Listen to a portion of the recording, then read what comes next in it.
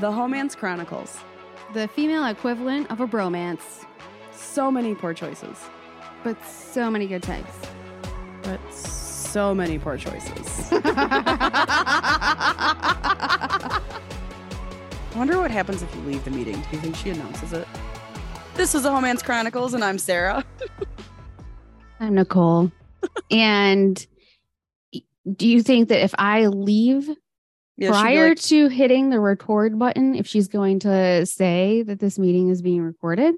No, if I, as the attendee, didn't want to be recorded, and I was like, nope, leave meeting, would she announce Sarah has left the meeting?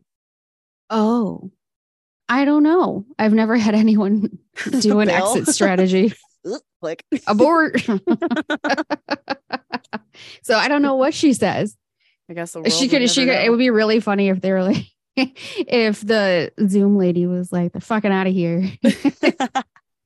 Or just like, would you like to record a parting message? Oh, hell no. I mean, we could see her for the whole episode and just come up with exit messages. Oh, 100%. And they'd be gold. They would have to pay us so much money. All of them would be trademarked. We'd reach billions and trillions of audio views, whatever that is. I was like, the only thing that would make it better is if they actually used the ones that we said with our voices. Yeah, right. And didn't have the robot Zoom lady say them. None of it at all. It's standard fare that you only hear Nicole and Sarah if you exit a meeting because you don't want to be recorded. What the fuck? No. Come on, bro. Click. Okay, so there's a show on the Netflix right now called The Perfect Match. I've watched some of it. I am blown away by all of the reality show stars, people, attendees, however, characters that are like in this show that I know from all these other shows that I've watched. It was like, fuck, this is what it's come to. But all these people are so entertaining. I can't stop watching this shit. There's a lot of shows like that right now. Yeah, it's just yes. And on CBS, they did a version of The Challenge where they had the guy TJ from the MTV Challenge host it, but then they had a collection of the various reality show stars from CBS. So it's Big Brother, Love Island, Survivor, and they like all come together and they competed against each other. So then they had alliances based on their show. They're like, well, I gotta stick with my Big Brother fam, even though I don't like them or whatever. But yeah, so Perfect Match is a culmination of several dating shows. They're ruthless. They're all about themselves. Like, oh yeah, one of the guys on there is 100% a Gemini male to a fucking T, and he's like, all over the map, totally being a dick to everybody. Like, it's just remarkable. This is why we're I feel like this is our modern day soap operas. Yeah. Yeah, I just came to that realization. So that being said, check out this transition. Speaking of messy politics. She's laughing, I swear. Okay. We're covering Alice Roosevelt Longworth today for your host. Okay. Okay. Let me tell you how much relief I have when I look at the calendar and I'm like, oh, it's not my turn. You know what? I woke up Sunday morning so excited about this that like I actually kind of started doing a little bit of research. And then was like, fuck, I have adulting to do. I can't just sit and do this right now. I would love to handle my research earlier than I do. Oh, I didn't. The problem when I do that, though, is then I spend too much time. And I branch off into all these different areas. And then before you know it, I've got 6 pages. And I'm like, when did this turn into a full-on history book report? Oh, yeah. But like it's so because it's like I almost feel as though had history had these little juicy bits of these actual people, like characteristics of them and not just whitewashing it all, we would have had so much more fun in history class. Like I actually would have learned and retained shit. The drama, the tea, the crazy. What the fuck is wrong with these people? So yes, Alice Roosevelt Longworth, the daughter of Theodore Roosevelt and Alice Roosevelt, Um, Alice was born February 12, 1884, and she actually lived until 1980, excuse me. February 20th, 1980. She was 96 years old. She saw some shit, did some shit, Mm, saw mm, some more mm, shit, mm, went through some more shit. Like mm, she, mm. and you know what? She maintained this level of notoriety and respectability the entire time. She was like, "You're ain't fucking with my reputation." Hell, hell no. Um, She did laugh at that and again. on The Masked Singer, Mm-hmm. they recently, hopefully this isn't a spoiler for anyone, It shouldn't they be. recently had Dick Van Dyke on. Did they really? Man's 97 years old. I was just gonna say, like, I'm fairly certain. Performed in a gnome No, costume. he was in a costume. This gets Yeah. crazier. Dick. He's a OG at this point. He was in the gnome costume, and that way he had like more breathing room and didn't really have to like move when he performed and stuff. But as Yeah. soon as he got out of the costume and was on the stage, he was like he did this thing where he was like, I'm 97, and like pretended to be like this stiff old guy person, and then immediately was like doing little dance moves or whatever. Classic. And this is just remarkable. I can't even imagine. I don't even know if I want to be alive when I'm 97. I know I can guarantee you I don't want to be because of the state of the world we're in right now. I'm Gucci. I'm cool with another 40, 45 years. I'm all set. Take me home. I don't know what my appropriate time span is, but I guess he is in good enough health I mean, that yeah, 97 is not a problem for him if he's able to go on the amount of money that man television and had. perform. Yes. Like, but at 97, you're for sure wearing diapers again. Oh, that butthole Right. is either been replaced or it's certainly not working, and that man is wearing full-fledged diapers. Yeah. And I just don't know how long I want to live like that. I don't. That's the thing. I don't. Okay, well, 96. And it's crazy too because she was born in the 1800s. Like, fuck. Like, consider that, all you Mm-hmm. people who were born in the 90s. If you Mm-hmm. make it to 96, what a wild time. Okay, she was the only daughter of Alice Hathaway Lee Roosevelt and the eldest daughter of Theodore Roosevelt, who was the first Roosevelt president. He was the 26th, and he was president from 1901 to 1909. He was also the vice president. That doesn't matter.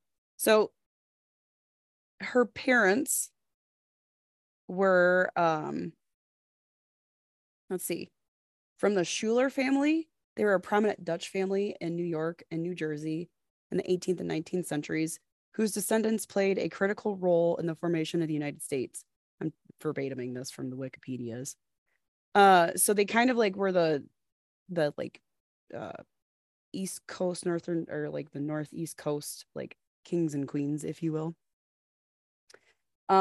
She did marry into politics too, and we'll get into that a little bit later.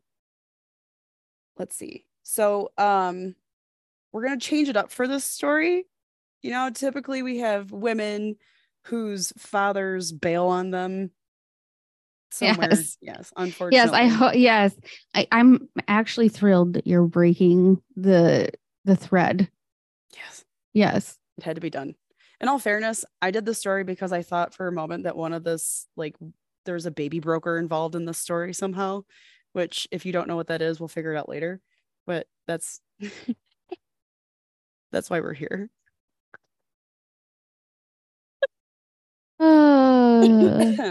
A baby broker. Yeah, Okay. those are a thing. It- they were. They probably still are, except for now it's called human trafficking. Yeah. Oh. Oh. Anyway, Right? shit. That just went so deep. I I can't. know. I'm sorry. Okay, so 2 days after her, we're gonna get real dark now, y'all, if that wasn't dark enough already. So 2 days after her birth, her mother, Alice, actually passed away from undiagnosed kidney failure. 11 hours after that, Theodore's mother, Martha Stewart Mitty Bullock, passed from typhoid fever.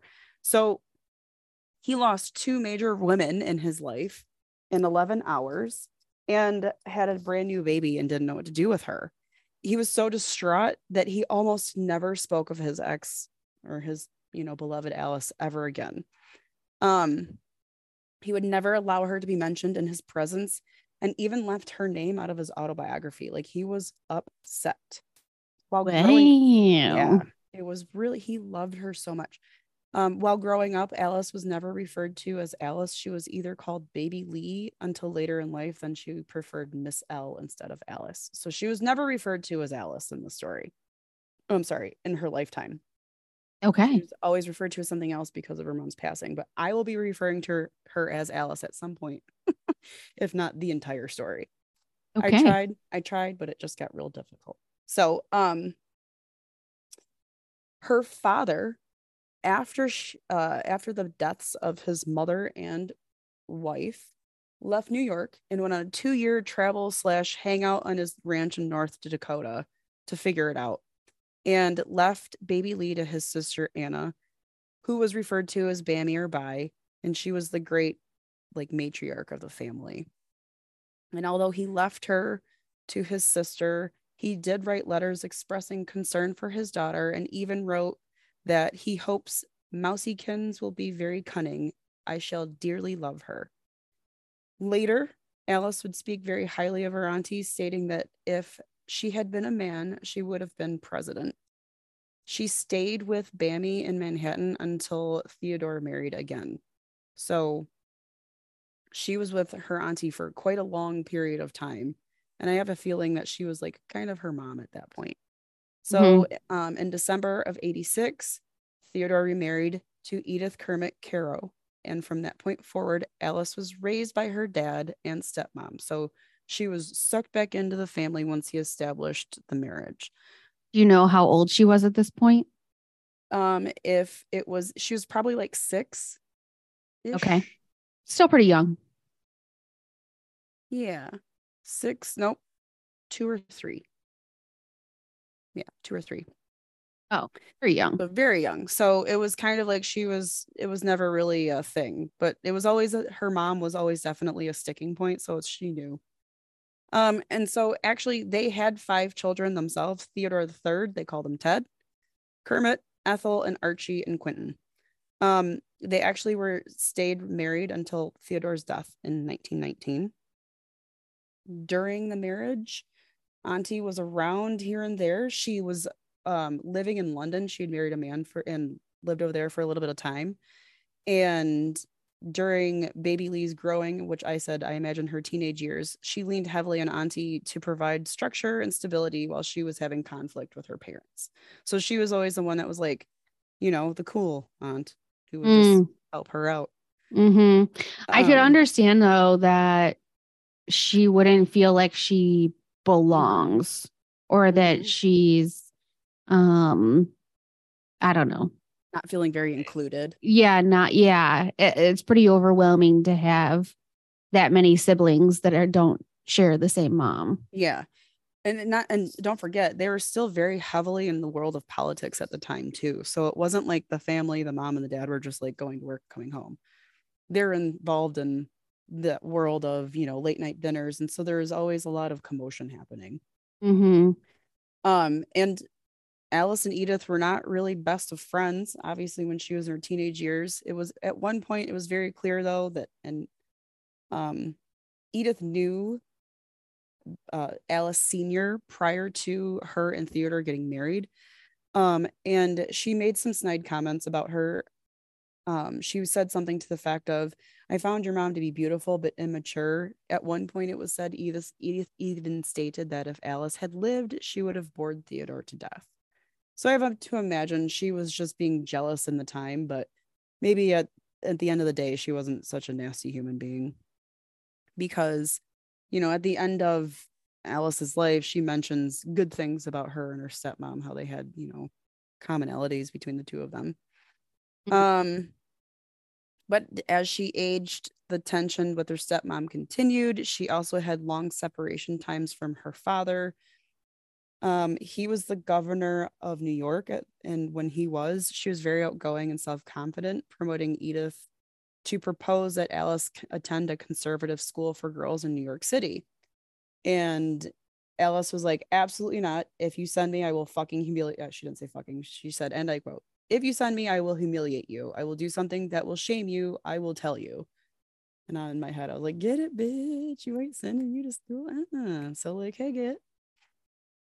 And how dare her? Do you think that she didn't want to go to the school because it was conservative? No, she was a Republican. She was very much a Republican and conservative for her whole life. She didn't want her stepmom telling her what the fuck to do. Because her dad never said anything about it. It was Edith, the mom. So, like I said, although they didn't really get along so much in the early years because she was, probably a rambunctious teenager who just wanted to rebel, she did later on express she admired her stepmom for her sense of humor, stating they had similar literary tastes. And she also mentioned in her autobiography called Crowded Hours that she wrote later in life that her stepmom coped well with the situation where she found herself in, with baby Lee being from another marriage, and then, having to take that on and that responsibility and that emotional baggage as well. So, okay. Cut to 1901. Alice is what, 24-ish? No. Yes? 15. I'm not good at math. What year was she born again? 84. Yeah, that's she's 16. 15. Yeah, there. Hey, we did it. Thanks. Go team. Fuck, that's embarrassing, but I'm okay with it. So I always do the math beforehand. I write it in there as now she's 16 years old. That's at this point, she's because I don't want to be put on the spot to do the math. See, I didn't think I was gonna math. I thought I was just gonna be like in 1901, and then in my head just now I was like, but how old? It was a real time situation. I tried to remedy. It did not work. Sorry, y'all. Okay. So now her dad's actually president, and it's 1901. President William McKinley was assassinated, and he was vice president, so he stepped into the presidency. He wasn't voted into the office. And immediately after he was, sworn in, Alice became a fashion icon and achieved celebrity status. By like 1902, 1903, around the age 17. She wore a blue gown, and it struck everyone so that the color became known as Alice Blue. And there was even a song written about it called Alice Blue Gown, which I didn't listen to, but it was a thing. She was a stigma, a sight to see. She was actually fucking stunning too. Just absolutely gorgeous young woman. So she loved the attention, loved it. And she actually had some restrictions placed on her because of her father's presidency.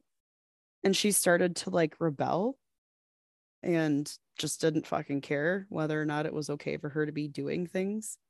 It didn't Wondering if there was a little bit of that conservative school part that she was like, yeah. Yeah. And it was actually she was kind of exactly like her father. As she was resembling her father's attitude, she once said of him, he wants to be the bride at every wedding, the corpse at every funeral, and the baby at every christening. Her outspokenness and antics won the hearts of the American people, who nicknamed her Princess Alice. So she was not fucking around.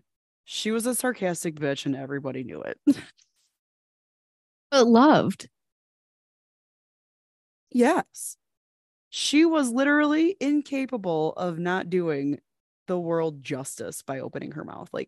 Everybody loved everything that came out of her face. She had witty banter for days, and everybody just sucked it up. Encouraged it. Yes. Well, she became quite the socialite. She actually broke a lot of social norms. She was intentionally surveyed by a Parisian journal They noted that within 15 months, Alice had, and you ready for this? She had attended 407 dinners in 15 months. She attended 407 dinners. That's basically a dinner every night. 350 balls. That's a ball every day. And 300 parties. How? Magic. And you have a clone? Secrets. No, this bitch didn't sleep and probably did a bunch of coke. I am saying this out of my own lens. This came from no source. Not where in place did I cite that this woman did coke. I have a feeling she partied like a motherfucker, though. I'm just going to put that out there. Way you could accomplish that is if you had multiple parties in one night. And cocaine. Well, yes, but I mean, obviously, in order to last the whole night. But right. You would need to go to like the party, the after party, the after party. Yes. Because there's not enough parties for there to be one every night. Yes. Okay, ready for this? Of course, there were reports of her going full Prince Harry on us. Wrote that. Me. I wrote that. It's a gem. Love it. Oh, I'm so proud of it. But they were proven to be false. So she was never like completely, totally outrageous, but definitely the, journals or the, newspapers tried to make her seem like way more outgoing than she was. But I don't know how. Like, inappropriateness, I guess, is where they went with it all. However, she did do these things: smoke cigarettes in public, rode in cars with men, stayed out late partying, kept a pet snake called Emily Spinach after her spinster auntie Emily and the color of spinach, and it was the color of spinach. She was also seen balancing bets with bookies in the White House. So she was reckless for sure. But it was, I guess they could make up whatever they wanted, and whatever they wanted to say couldn't have been true. When your dad's the president, do you have a certain bulletproof vest of sorts where you can do all of these things, and like what's really going to happen to you? I mean, I guess she had the banter to get her to do whatever she wanted. She could talk to whoever she wanted. Didn't matter. Do it. Here's another one. On May 11, 1908, she was no stranger to stirring things up. She put a tack on the chair of an unknown, middle-aged, dignified gentleman. And when he sat down, she said, like the burst of a bubble on the fountain, like the bolt from the blue, like the ball from the cannon, the unfortunate fellow leapt up in pain and surprise while she looked away. She literally went into this formal area and stuck a tack on this man's seat so he would sit on it, and he sat on it in the middle of this fucking session and leapt and went, "Oh." Is that what he did? He went, "Ow." I feel like depending on where that tack was, it might have been a little bit more than that. Maybe. But I can only survey him as I just feel like he's one of those like really old frog looking men who can't really muster more than toad. Mm-hmm. More of a toad, if you will. Yes.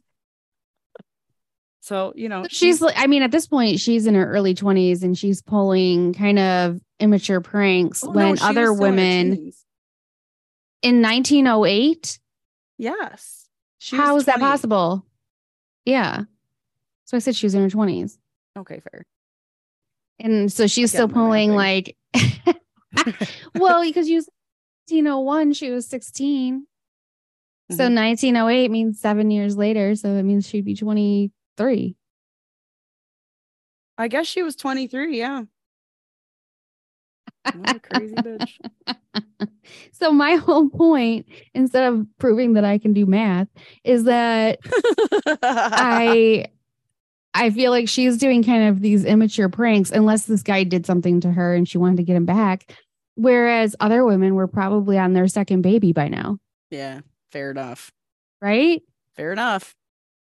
This was funny. This little happening occurred after she had in the next part of her story. So she was definitely a grown woman doing this shit. What a crazy bitch. Yeah, it's funny to me that you thought that she was a teenager. I wasn't mathing, remember? I wasn't doing the timeline of her age. Had I done that, I would have probably put this in different order. Anyway, so one day her dad, as the president, and his friend and author Owen Wister was in the Oval Office. She had interrupted their convo several times. And on the third time, which he threatened to throw her out the window, he stated, I can either run the country or I can attend to Alice, but I cannot possibly do both. So yes, she was a terrorist for sure. Again, I don't know what date and time that was. Okay, so rewind to 1905. Okay, this is 3 years prior to her putting a tack on a grown man's chair. She was asked to go with a delegation led by the Secretary of War, William Howard Taft, to Japan, Hawaii, China, and the Philippines, and Korea. At that point, it was considered like the largest diplomatic mission to date. And it was comprised of 23 congressmen, including her future husband, Nicholas Longworth. He's coming. And 7 senators, a couple of diplomats, officials, and businessmen. So she was on a proper business trip on this cruise ship. And she jumped into the pool fully clothed and actually coaxed a congressman, William Burke Cochran, to join her. So she was literal life of the party at all times. She was on a fucking cruise and ended up getting these people to jump in the pool with her. You know what they call that nowadays? Partying? No, being feminine energy. Oh, okay. Because you're the fun one and you're carefree and you're just living in the moment. Oh, girl, you do you.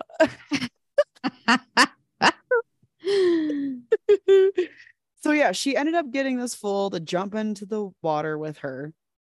And then like I said, her fiance was on the trip as with her as well. They reported about the occurrence after the fact, when they got back and the rumors came around. But when they reported it, they stated it was with her then fiance, Longworth. She didn't get engaged to him till after the cruise, and she was 22.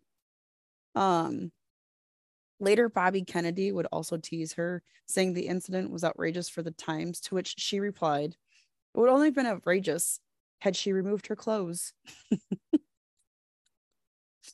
It's a fair point. Yes. Also, I don't think that I would want to get all of those clothes wet. Can you imagine how heavy it would be to carry around a full skirt and corset and everything that's soaked?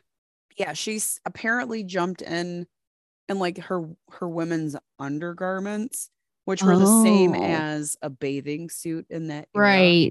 Right. So it was the same thing, I guess. Okay, because I'm like, you would drown actually if you jumped in with what the women had to wear back then. Imagine also being on a ship full of people you see every day for 30 days and fucking getting up and putting that whole get up on to impress them every day for 30 days. Like, who are you playing? Let's not. That's unnecessary. So, Nicholas Longworth III. Jumping right in. He's from Ohio. A prominent family in Ohio. And he was 14 years her senior. He was also noted to be a playboy in the DC area. They traveled in the same social circle for several years, but solidified the relationship during what they call Imperial Cruise. They got engaged in December of 1905 and married in February, right around her birthday, where she turned 22. It was a social event of the season, and they had more than 1,000 guests. With thousands more at the gate, hoping to catch a glimpse of the bride. She wore a blue dress, and she cut the cake dramatically with a sword borrowed from a military aide in attendance. So, putting on a fucking show. Da-da-da-da-da-da. I'm looking at the TheodoreRooseveltCenter.org. Oh. And there's a wedding picture from the day that she got married. In her blue gown. Well, you can't tell it's blue because the picture is like a sepia, it's antique Yeah. looking. The husband, Nicky Boy, he is bald with a mustache Mm. and looks just slightly younger than her father. Mm. And her father could not look more displeased. Yeah, well. Is this part of the story? Because he's literally standing in this photo with his body language. He is leaning away from the couple and has his hand on his hip. I have no idea, but I have to imagine Theodore wasn't super thrilled just because of the way she acted throughout the rest of their marriage. Oh, okay. So, Miss Thing, they immediately left the wedding, went right into their honeymoon in Cuba. Then they visited the Longworths in Ohio. And then they traveled to England, having dinner with King Edward VII of the United Kingdom, Kaiser Wilhelm II of Germany, George Clemenceau, Whitelaw Reid, Lord Curzon, and Williams Jennings Byron. I don't know who any of those people are. I copied and pasted, but they're affluent in that time, in that era, all the lords and the kings and so on and so forth. So she was Mm-hmm. definitely still very much making the rounds. And because her husband was also in politics, she was doing her thing. So, she was a bad bitch for multiple reasons, but this is one I fucking love so much more than I think that out of anybody ever. I love this about her. She stayed very tried and true to her beliefs. In 1912, it was an election year. She supported her father's Bull Moose presidential candidate. So the Bull Moose or the Bull Moose party was actually sucked into the Republican Party eventually. It was a conservative-ish branch, and his running mate was actually of the Republican Party. Her husband did, in fact, support the mainstream Republican Party candidate, William Howard Taft, running for re-election. Her husband actually almost lost his House seat in the Democratic challenger, Stanley E. Bodie, and that's or Bodle and all that's important in a moment. So even in his own district, in Longworth's own district, Alice stood on stage with the VP candidate Harry M. Johnson, and she jokes that she caused her husband to lose by 105 votes, stating that she was worth at least 100 of those votes. Although overall he was in fact reelected, that caused a huge ripple in their marriage and he never forgave her. It didn't matter though. She was stepping out on this motherfucker regularly. Like I'm like, why would regularly. she brag about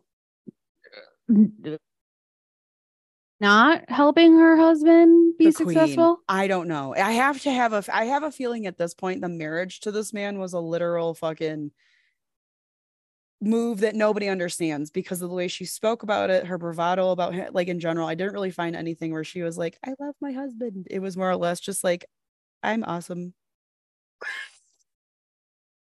Well, that's what I said. I'm looking at the picture. Definitely, it doesn't seem like there would have been lots of chemistry and sparks flying. Yeah, I really truly do not know what's going on That's with any of weird. that. That's super weird. Why would she want to be like, haha, motherfucker? Right. I was, the reason for 100 of those. I mean, superiority complex at this point, I really don't know, but I'm here for it. I find it to be fucking hilarious. You go, girl. Very interesting. It's so good though. It's so good. So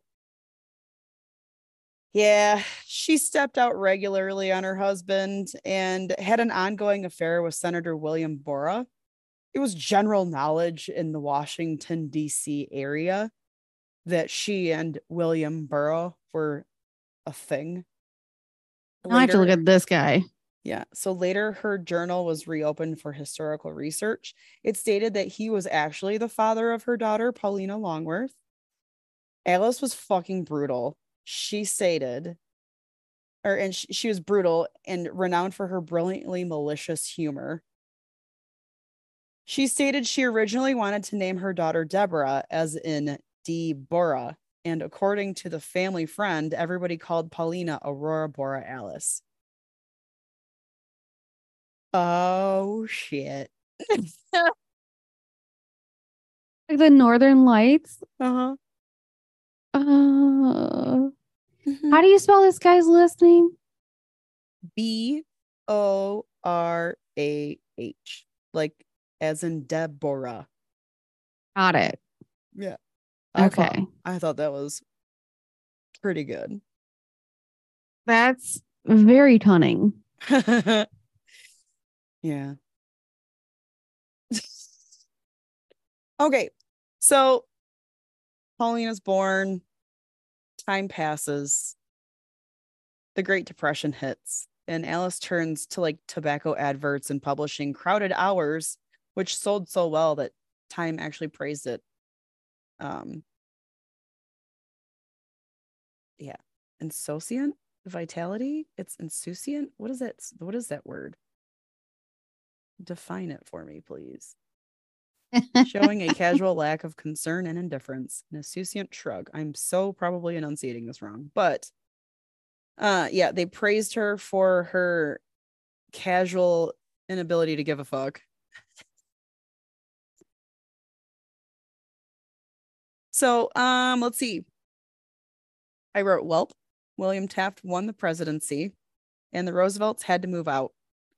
So eventually her time as America's princess came to a close. This bitch buried a voodoo doll in the front of the White House's front yard in honor of the first lady Nellie Taft. Like, wasn't fucking around. I don't know what the beef was with her, but she did that. She did all of that. So the White House actually barred her during the Taft presidency. She was not allowed to attend anything at the White House until the presidency was over. She was also barred in 1916 by Woodrow Wilson's administration due to a bawdy joke at Wilson's expense, which I couldn't find. So she was just reckless. Still, what'd you find? Deborah, is he cute? No, he's not Deborah. cute, but he does have all his hair. Yeah, well, there's that.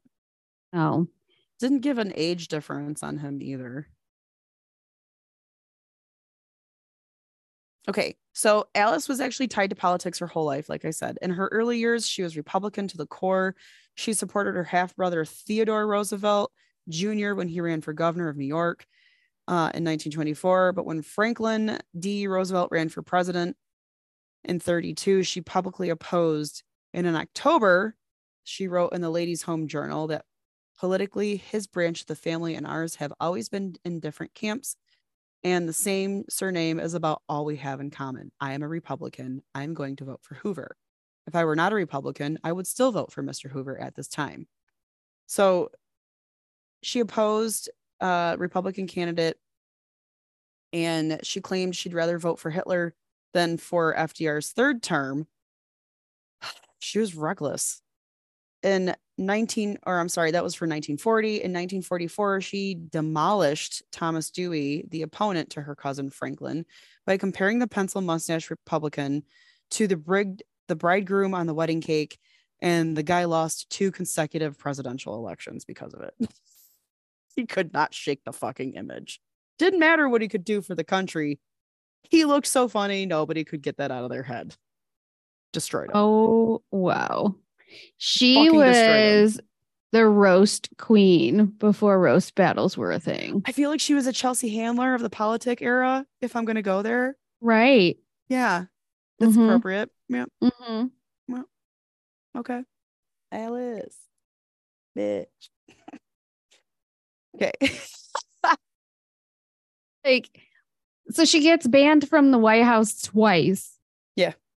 But do you think she cares? No, she proceeded. That's the thing about her and Chelsea Handler that has a common thread for me, is that the audacity. They just don't give a fuck. No. Like, she's like, I'd be fine if I never had to come back here again. Great. Ban me again. Fuck it. It's fine. No, that's okay. Somebody else will be here and I'll be back. Don't you worry. Like, she made it a point to ensure every president from that point forward knew who she was, and she ensured that they were acquainted personally. So she met every president from that point forward and made an impact or had an impact on every single one. So we're going to dig a little bit into her daughter, Paulina. Paulina married Alexander McCormick Strum, with whom she had a daughter. He died at 51, at the age of 51. She died at the age of 57 Whoa. from sleeping pills. She OD'd on sleeping pills, supposedly. So I think that Paulina and her husband were kind of not in the best situation at all, because Alice had spoken to Paulina about who would get custody of the daughter if something extraordinary were to happen. So I don't know what's really going on. Alice voodoo dolls is what's voodoo dolls. Yeah, right. So Alice, they didn't really mention her being a great mom, but she did have Paulina. Mm-hmm. They do mention, though, that she was a wonderful mother to Paulina's daughter. So after Paulina passed, Alice fought for and won custody of her granddaughter. They were very close. She doted on her granddaughter, and in an actual article from American Heritage from 1969, the granddaughter Joanna was described as a highly attractive and intellectual 22-year-old, and that was called a notable contributor to Ms. Longworth's youthfulness. The bonds between them are twin cables of devotion and healthy respect for each other's tongue. Ms. L, says a friend, has been a wonderful father and mother to Joanne, mostly father. So she took it upon herself to really just be the best mom she wasn't, apparently, for her daughter. It still doesn't sound like there was a very soft side. If the friend is quoting that she was the best father, that means she was giving her advice like, you'll figure it out. Or she was lending her to more of a business mentality over a homemaker mentality. Right, something. She was opposed to JFK in the 1960s because, again, she was Republican, but became very enamored by the Kennedy family and learned how amusing and attractive Dems could be. That's a direct quote from her. So she developed a touch relationship with Bobby Kennedy, but it is believed his skin was too thin, so the friendship was strained. So she made fun of him a lot, and he couldn't handle it. Poor Bobby's little ego. She even admitted to voting for Lyndon Johnson over Barry Goldwater. Lyndon was Democrat, because Barry was too mean, she said. She also became close to Richard Nixon, and when he was president, he served as pallbearer at Paulina's funeral. After he lost to Eisenhower, Alice kept in touch and encouraged him to re-enter politics, inviting him to her famous dinners, to which he repaid her by inviting her to his first formal White House dinner and to the 1971 wedding of his daughter, Tricia Nixon. She loved a show, apparently. Loved a show. And name drop. I am not a crook. Yeah. However, at the end of the Watergate scandal, the friendship ended. Oh. Yes. Specifically, though, when Nixon quoted her father's diary, "Only if you've been to the lowest valley can you know how great it is to be at the highest mountaintop." She was fucking furious. She spat at her TV. How dare he compare his early departure and face possible criminal chargements or criminal prosecutions and impeachment to her idealistic young father's loss of his wife and mother on the same day to illness. So he basically said, he quoted her father to like capture a moment. Yeah. To relate it to the severity of the moment when he fucked up for Watergate and her dad lost the mom and the mom at the same. How? She was like, that's too insensitive, even read the room, Dick. Read the room. Right. Yes. He really put it to her. So she was not cool with that. She was cordial with Gerald R. Ford, but perceived a lack of social grace on Jimmy Carter's part. So she declined meeting him. So Gerald R. Ford was the last president she met with.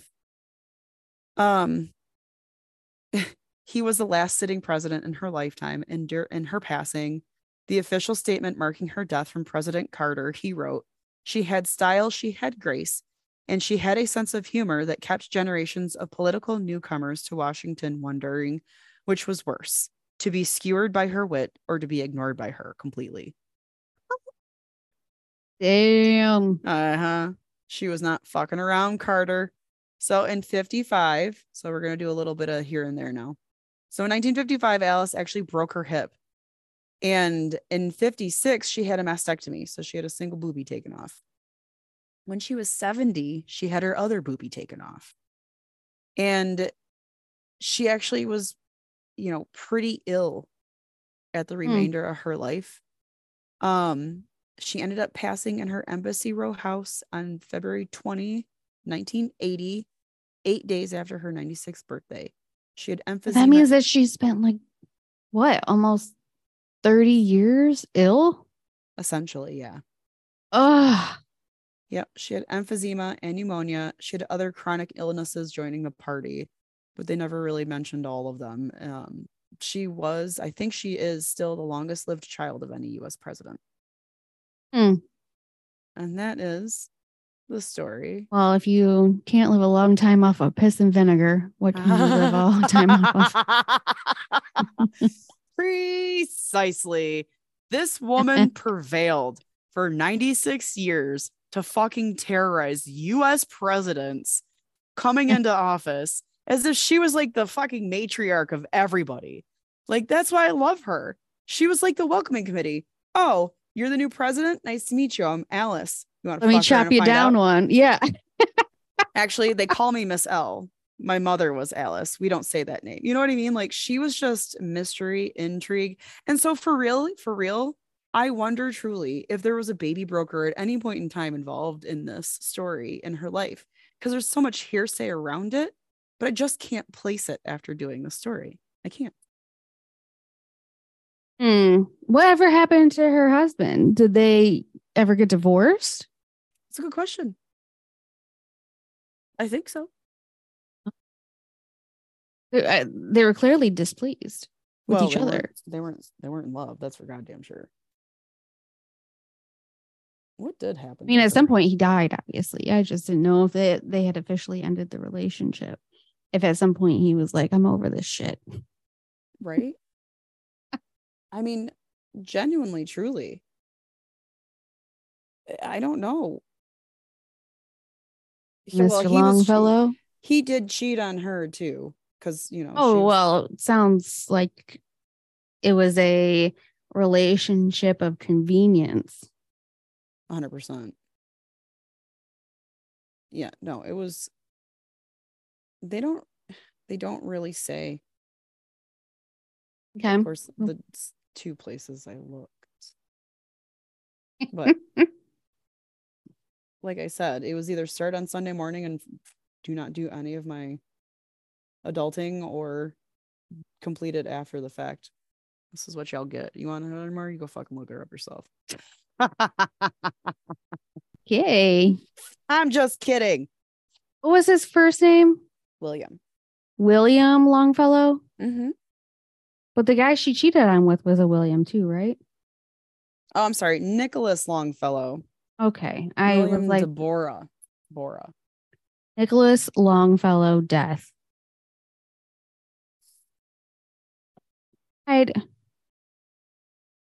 Also, are we supposed to have a tornado ice storm right now? Because it looks like there's going to be a tornado, but it's also icy and cold out.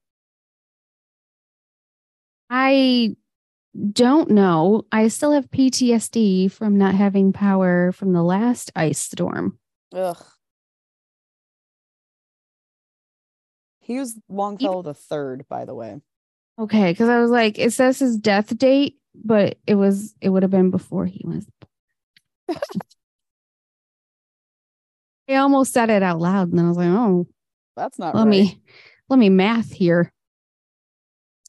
Yeah, I don't know. This is not easy to find. So Nicholas Longworth was the father of the American wine industry too. Nicholas Longworth, not Longfellow. Yeah. Did I say Longworth? No, Longfellow. Yeah. But Mr. Longfellow here, there's not a lot. She must have just totally overshadowed him for me to have to look this hard in Google. You know what? I could also just be fucking up his name. But no. Last name too is Longfellow.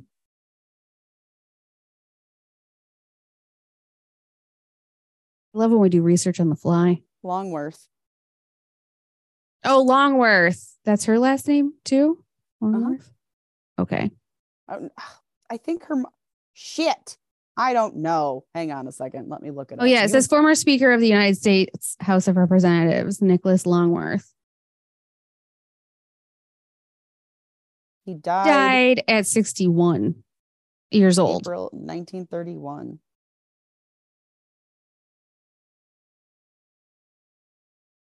Of pneumonia. So, I mean, if she stuck with him, that means that they were married for like 40 years. I honestly don't. I feel like that's why they didn't say much about it. It's like the relationship petered out, but they never got a divorce or whatever. So they just continued to be wed even after. Okay. Yeah. Well, no wonder Google wasn't bringing it up because I was typing in Longfellow. Yeah. I think her name was Longfellow because of her mother. Longworth. Hathaway Lee Roosevelt. Nope. Where did Longfellow even come from? I might have made that up. I was gonna say it's either you or me. Some of us one of us did it. The people who are listening are like, oh my God. I know, it's fine. We're fine. It's all good. We're just enduring our second ice storm. Nicole's got PTSD from the ice. Can't take these dogs on a goddamn walk. All the things, all the things. Right. So it says she was married from 1906 to 1931. And you just said he died. So they did not get divorced. Nope. She was like, I'm a ride or die. It's chill. And she never remarried after him either, which I don't feel like she needed to, honestly. But yeah. She probably didn't feel like she needed to either.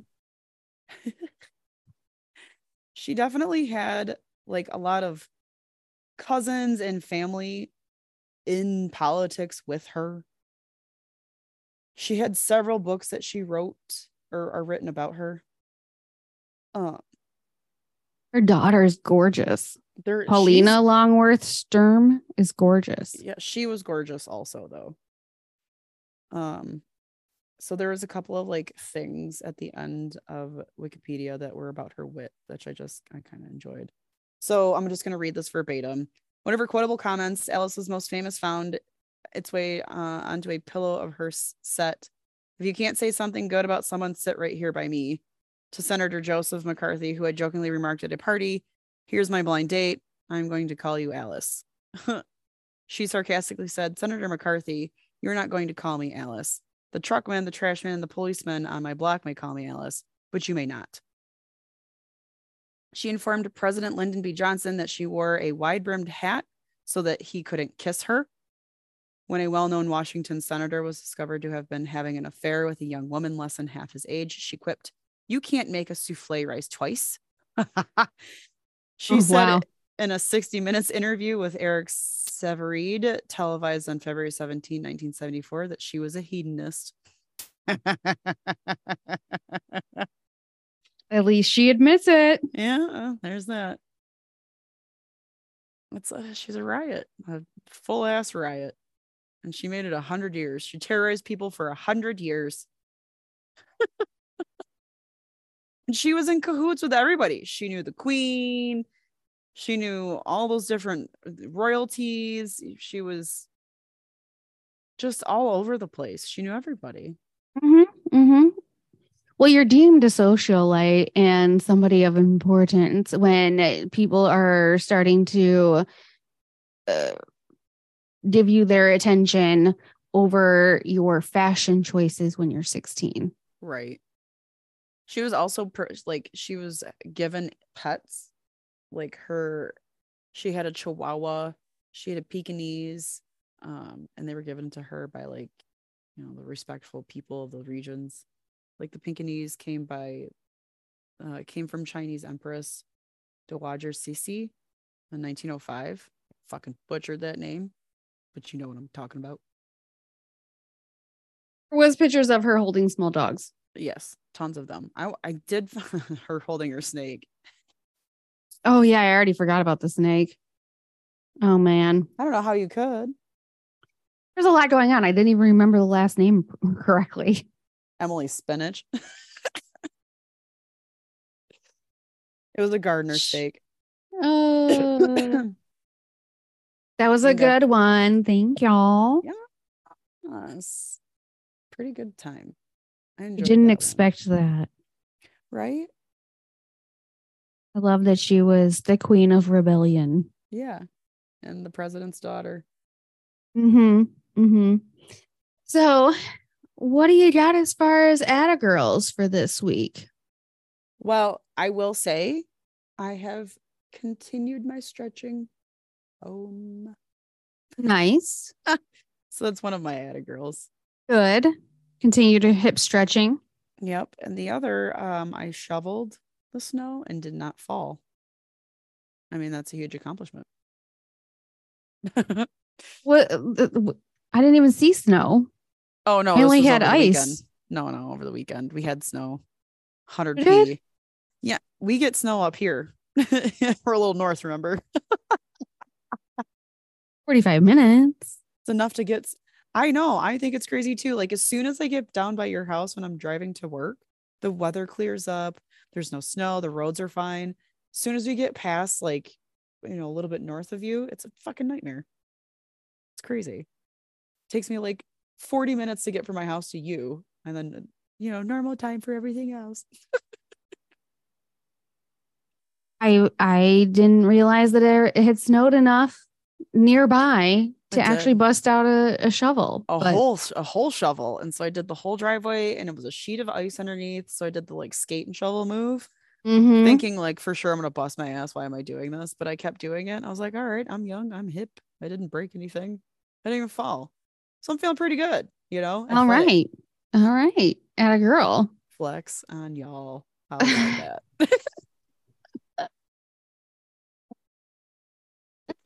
Yeah. I mean, my atta girl is that mentioning my current impending PTSD from having power out. With my power outage situation, I did remain very, very calm. It was an odd experience because typically when your power goes out, there's a flickering, there's a warning, there's like a flash where your clocks go out and it comes back on or something. Oh, like the little right? brownout, yeah, preamble. Right. Well, I was just sitting on my couch, tooling around on Instagram, and the power went out so smooth. It was like, meow. All of a sudden, I'm just in there in the dark. And I'm like, okay, well, this is fun. I didn't think I was going to lose power because when most people lost it, I still had it. Mm-hmm. You always had your power when I lost my fucking power. I lost my power one day in the middle of a sunny Saturday afternoon. Ugh, I hated it. Yeah. Well, I think what happened is they actually turned the power off from my neighborhood to work on lines for other neighborhoods that were out, actually, because all the businesses around me had power. Oh, that's irritating as fuck. Like I just looked down at the corner and I'm like, oh, it's all lit up. That must be nice. Love that. So, it was like midnight on Thursday going into Friday and just meow. I didn't even react. I just was like, okay, is what it is. And then on Friday, I was like, this is my excuse to just be very chill and not be all up in like work and whatever. No, that's not what happened. There were between 600 and 700,000 homes in the Detroit metro area that did not have power for days. It was the biggest power outage in Michigan in a very large amount of time because of this. There was the first ice storm in like 35, 40 years that knocked out power. Like that. Yeah. And so I'm responding to emails saying my power is out. Yeah, it could take me a minute to get back to you because my phone was almost dead. So I'm charging my phone with my laptop. Oh my God. But my laptop, I can't plug into anything. It is also almost dead. And I don't have Wi-Fi. So I'm trying to use data, but so is everybody else. So that was real slow. Yeah. So I ended up having to go to a coffee shop and actually answer all these emails and try to find a way to work. And then I had to find a place to stay. Yeah, I got a notification that it was under 55 degrees in my house. So I'm happy none of your pipes froze. No, it wasn't that cold, but I also left the water doing like a fast drip. That's smart. See, people, you learn things from us. Smart moves. Yes, if you've made it all the way to the end, there's the one golden nugget for you to take away. If you've made it, how come they had not get that? They don't listen to every last thing we say ever. Come on. Yeah, your one golden nugget is to leave your water with like a fast drip to prevent it from the pipes from freezing, because the other option is to obviously close off the water valve so that there's no water source and you just run the water until the pipes are empty. However, that requires you to be able to like see and probably have multiple people. Yeah. And also it sounds way less easy than just turning it on a little bit. So yeah, my atta girl is that survived all of that. No freakouts. Very chill, very calm. Went back to life as normal for the most part now. Yay. I know, right? I'm excited for you. And I know you had a refuge. Right? I'm glad I didn't have to bounce around to places. That's another thing. That would have been annoying. No couch surfing. Hell yeah. Right. So, yeah, there we go. So if you liked what you heard today, please rate, review, subscribe. You can now buy Homance stuff on Etsy. You go to etsy.com/shop/Nicole Bonneville. And you can follow us on Instagram at Homance_Chronicles. You can join the Judgment Free Zone on Facebook. It's our closed group where it gets a bit nasty. And you can request a Hoe of History for us to do by emailing homancepodcast@gmail.com. Did you hear her? No, I did not hear the dog. She just space gremlined all kinds of noises at you guys. Oh, I didn't pick up. Well, little podcast pet action for your day. It's out. Homance out.